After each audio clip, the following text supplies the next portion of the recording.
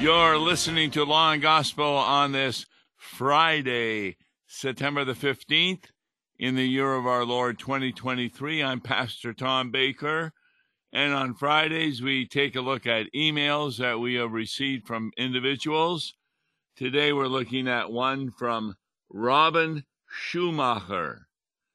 Now, as soon as I saw this title, I was a little bit perplexed. His title of his email is, "Thank God for Justice instead of asking for mercy when you sin." Now, you know that I've been talking quite a bit on Law and Gospel about the differences between grace, mercy, and justice. What I normally say is mercy is God not giving you what you deserve, which would be eternal death in hell. Grace is giving you what you do not deserve, which is the forgiveness of sins. And then I would say that justice is giving you what you deserve. When God is just, especially to unbelievers, they get what they deserve.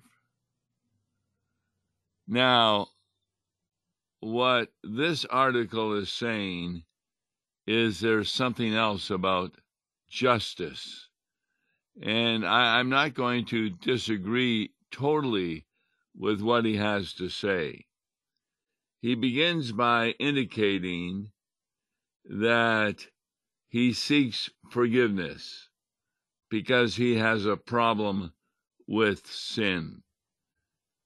Wait, it gets worse. Some of my sins, he says, have been with me for a long time. I can recall them manifesting as early as elementary school and would likely remember them further back if my memory was able to go that far in reverse. I could detail everything for you, but instead I'll bubble them up into the main issue. I have a problem with idolatry.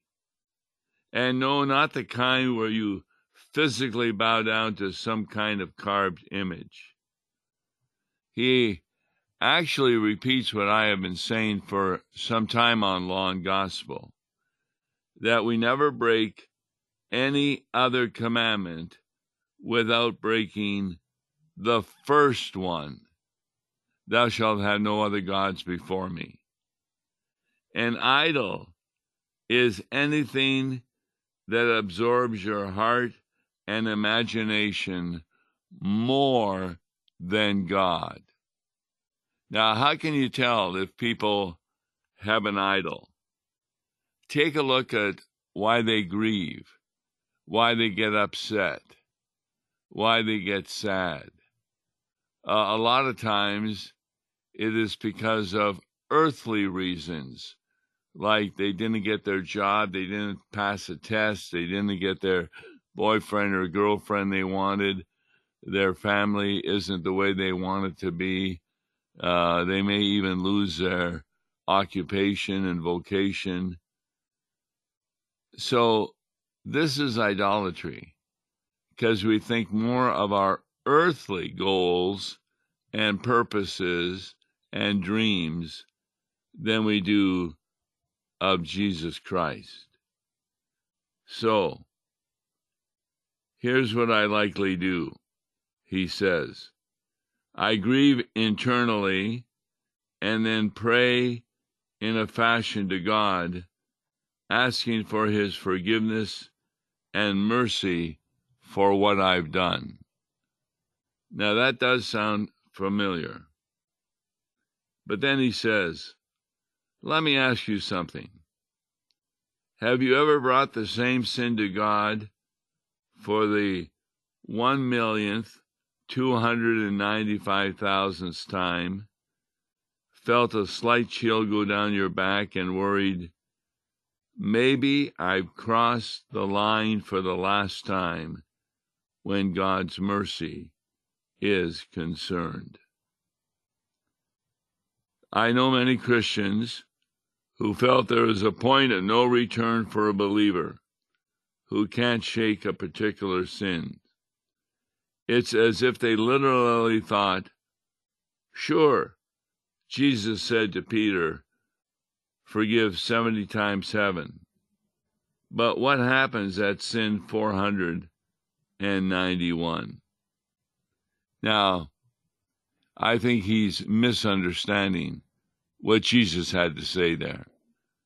Jesus was just using figures to indicate that we continue to forgive someone regardless of the number, whether it's 491 or 4091. For example, those of us who work with gay people will often find that they recognize they need to repent of their lifestyle, but then they fall back into that thinking again and again, and then they repent again and again. Does the pastor forgive them again and again? The answer is, a pastor always relies on the word of the individual. If they say they are repentant of a sin and they are asking for God's help in not doing that sin, then we can forgive them. There's even a little program that can be used for the forgiveness of sins. But Robin goes on, if you ever agonized over exhausting God's mercy and wondered if he's washed his hands of you for the last time, let me suggest something that I learned a short while back that really helped me.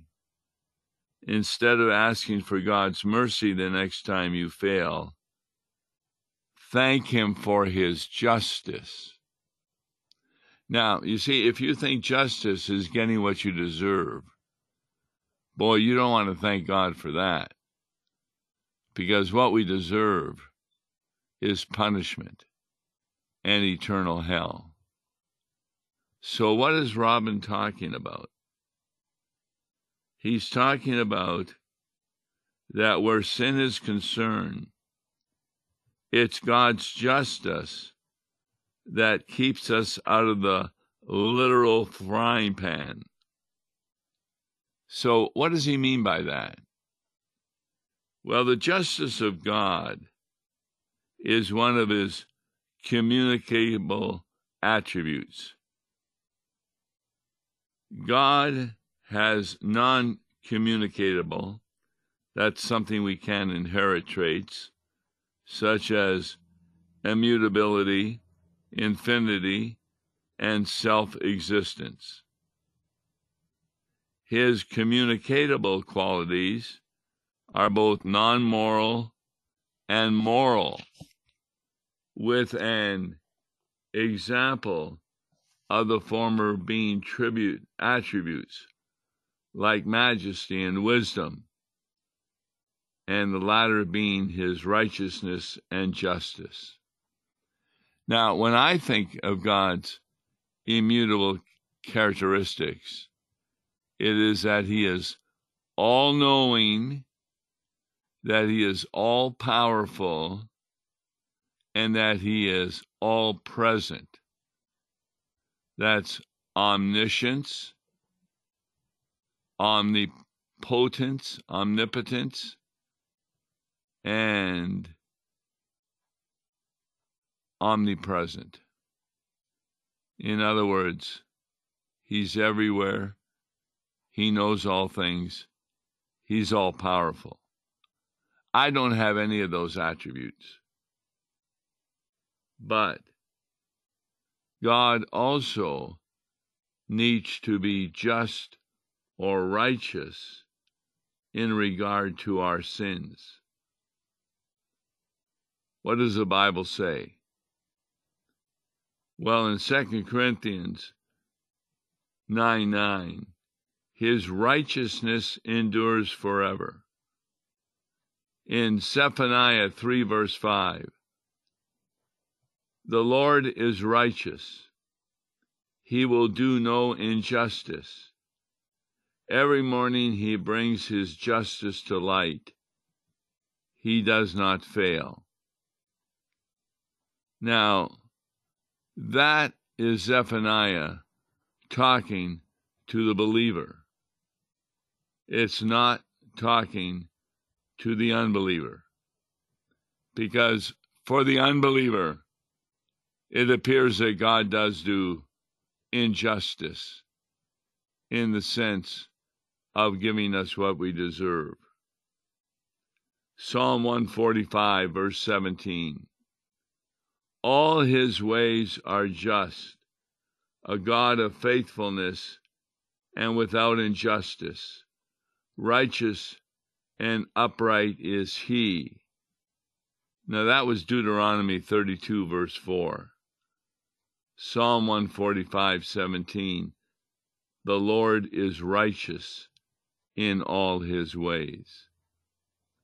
Now we need to think of his righteousness as being more than just his justice. His righteousness is what he gives to believers so that they are righteous in his sight. Nobody goes to heaven without being declared righteous in the sight of God. Now, how does that come about? Well, it does deal with God's justice, his justice at the cross of Christ. For what he does at the cross is he brings to us a word of forgiveness. If God remained unjust, that would mean we get what we deserve. But because of the death of Jesus Christ, God now is reconciled with us. That's in Corinthians, which means he no longer holds us accountable for our sin when we believe in Jesus Christ. And what does it mean to believe in Jesus Christ? What it means is that we trust his promises.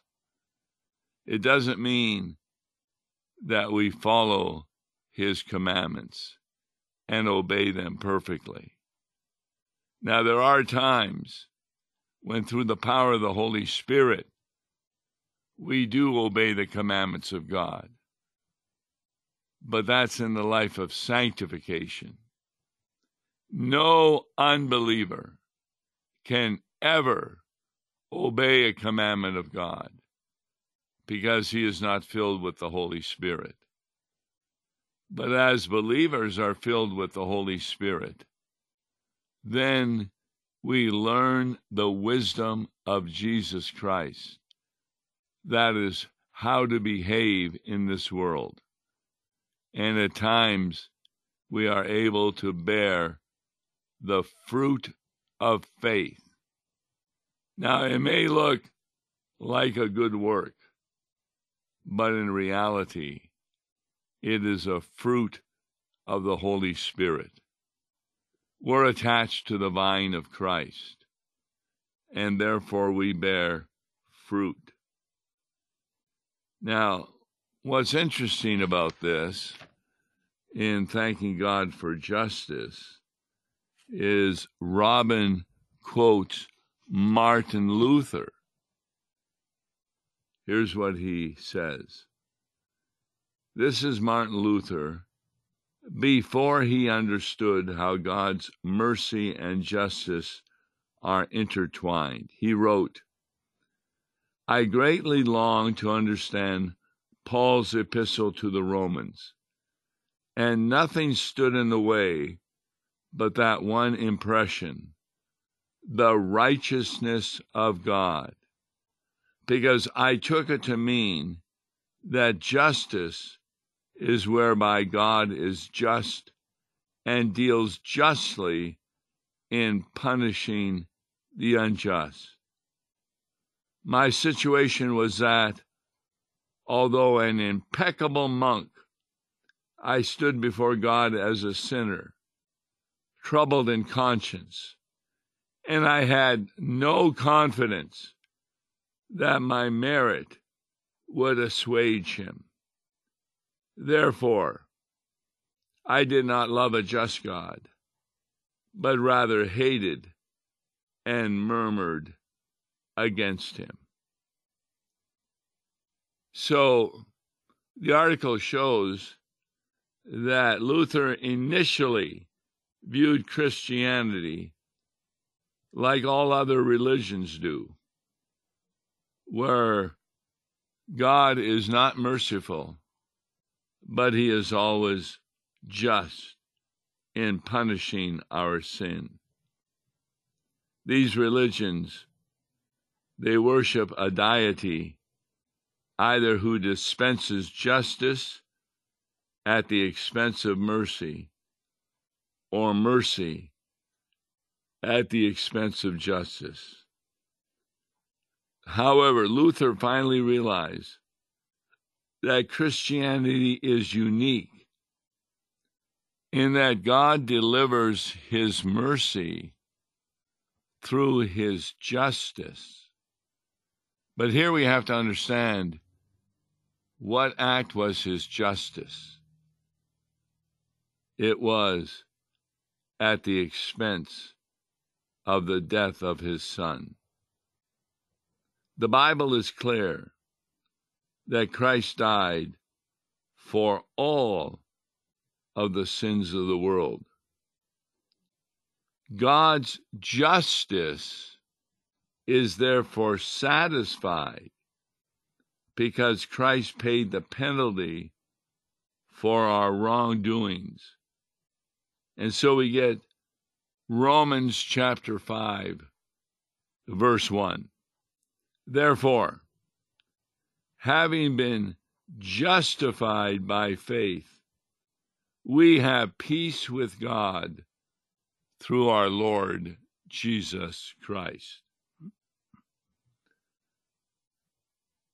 No judge exacts double payment for a crime.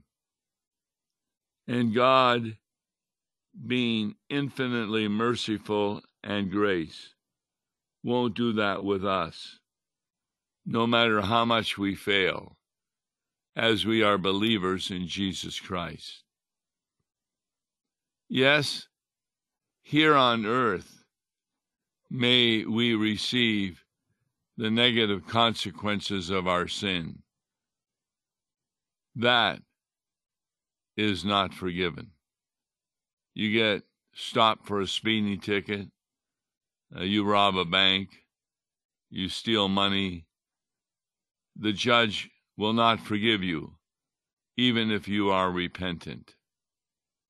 A lot of lawyers try and make their clients repentant so that they'll get a lesser sentence. But a lot of times that just doesn't happen.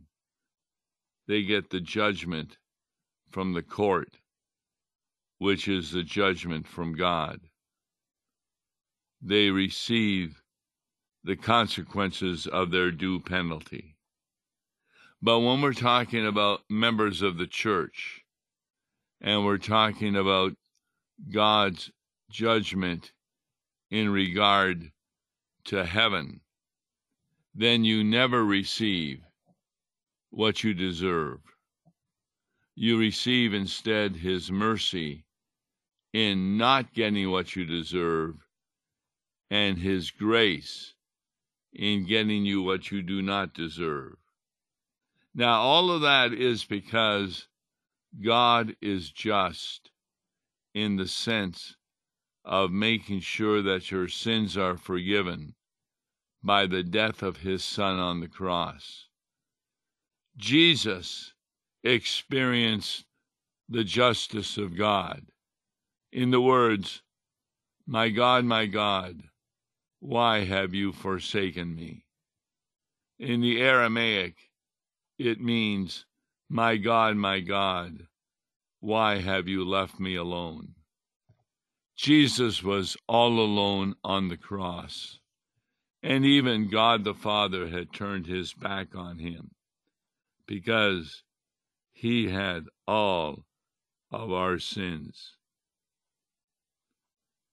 When we realize that we are forgiven, that doesn't mean that we have a license to sin. Romans 6, verses 1 and 2 explains that. What shall we say then? Are we to continue in sin so that grace may increase? May it never be. How shall we who died to sin still live in it?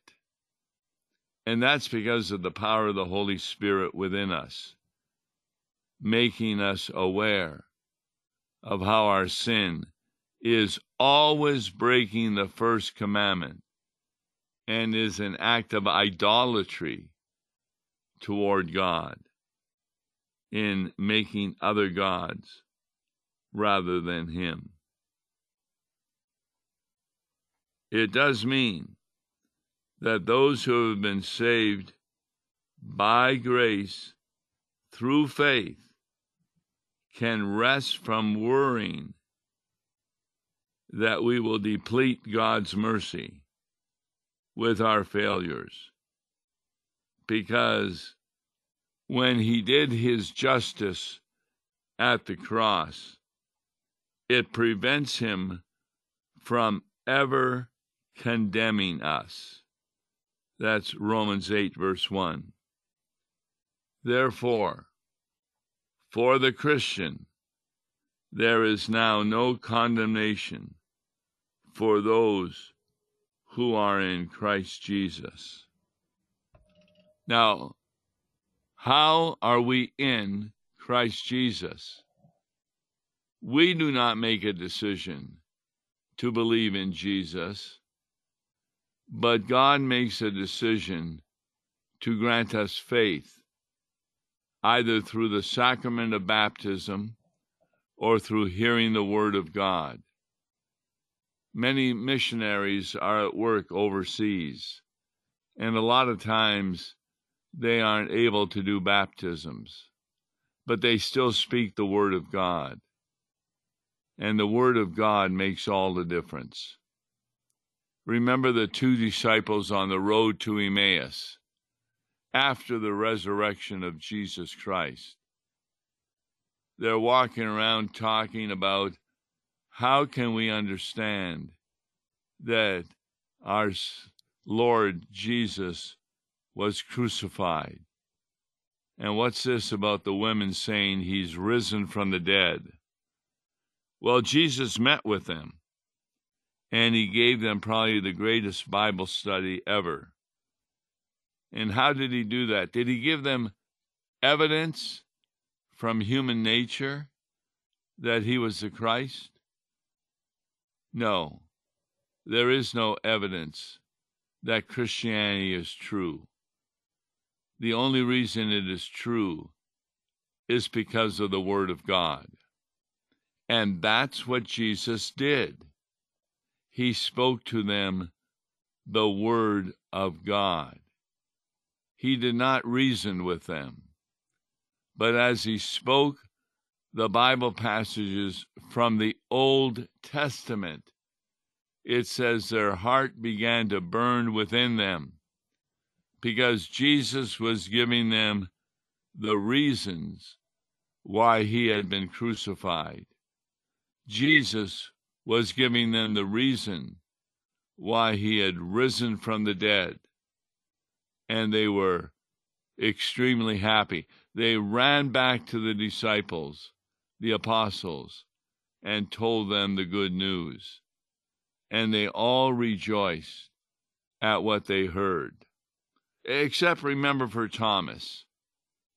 He said, no, unless I see Him, unless I feel the wounds in His side, I will not believe. But then the following week, when Thomas does see Jesus, there's no mention of him touching Jesus. He instead realizes that this is the Jesus who was raised from the dead. And he says, "My Lord and my God." That's Thomas recognizing Jesus as God himself. Yes, there's no doubt that God's justice at the cross is what forgives your sin, and therefore takes away the justice of him getting even with us for our sin, because Christ paid the price. And therefore, when we believe in Jesus Christ, we have no fear that God will keep his promise and bring us to heaven, not because of our works, but because of the works of Jesus Christ. And we're saved by faith, not to boast of our works. That is the essence of Christianity, and helps us to understand the proper understanding of God's justice. Join us Monday, where we'll continue with our law and gospel teaching with a Bible verse. I'm Tom Baker. Thanks for much for listening. God bless you. Listen to Law and Gospel each weekday morning at 9:30 on KFUO. For a tax-deductible gift to Law and Gospel, please make your check out to Law and Gospel and mail to Law and Gospel, P.O. Box 28910, St. Louis, Missouri 63132, or call toll-free 1-877-267-1962. Views and opinions expressed on Worldwide KFUO may not represent the official position of the management or ownership of KFUO, the Lutheran Church Missouri Synod. If you'd like to comment on programs or topics heard on Worldwide KFUO, write us at KFUO, 1333 South Kirkwood Road, St. Louis, Missouri 63122. You can also leave a question or comment on our comment line at 314-996-1542. We are the messenger of good news, Worldwide KFUO.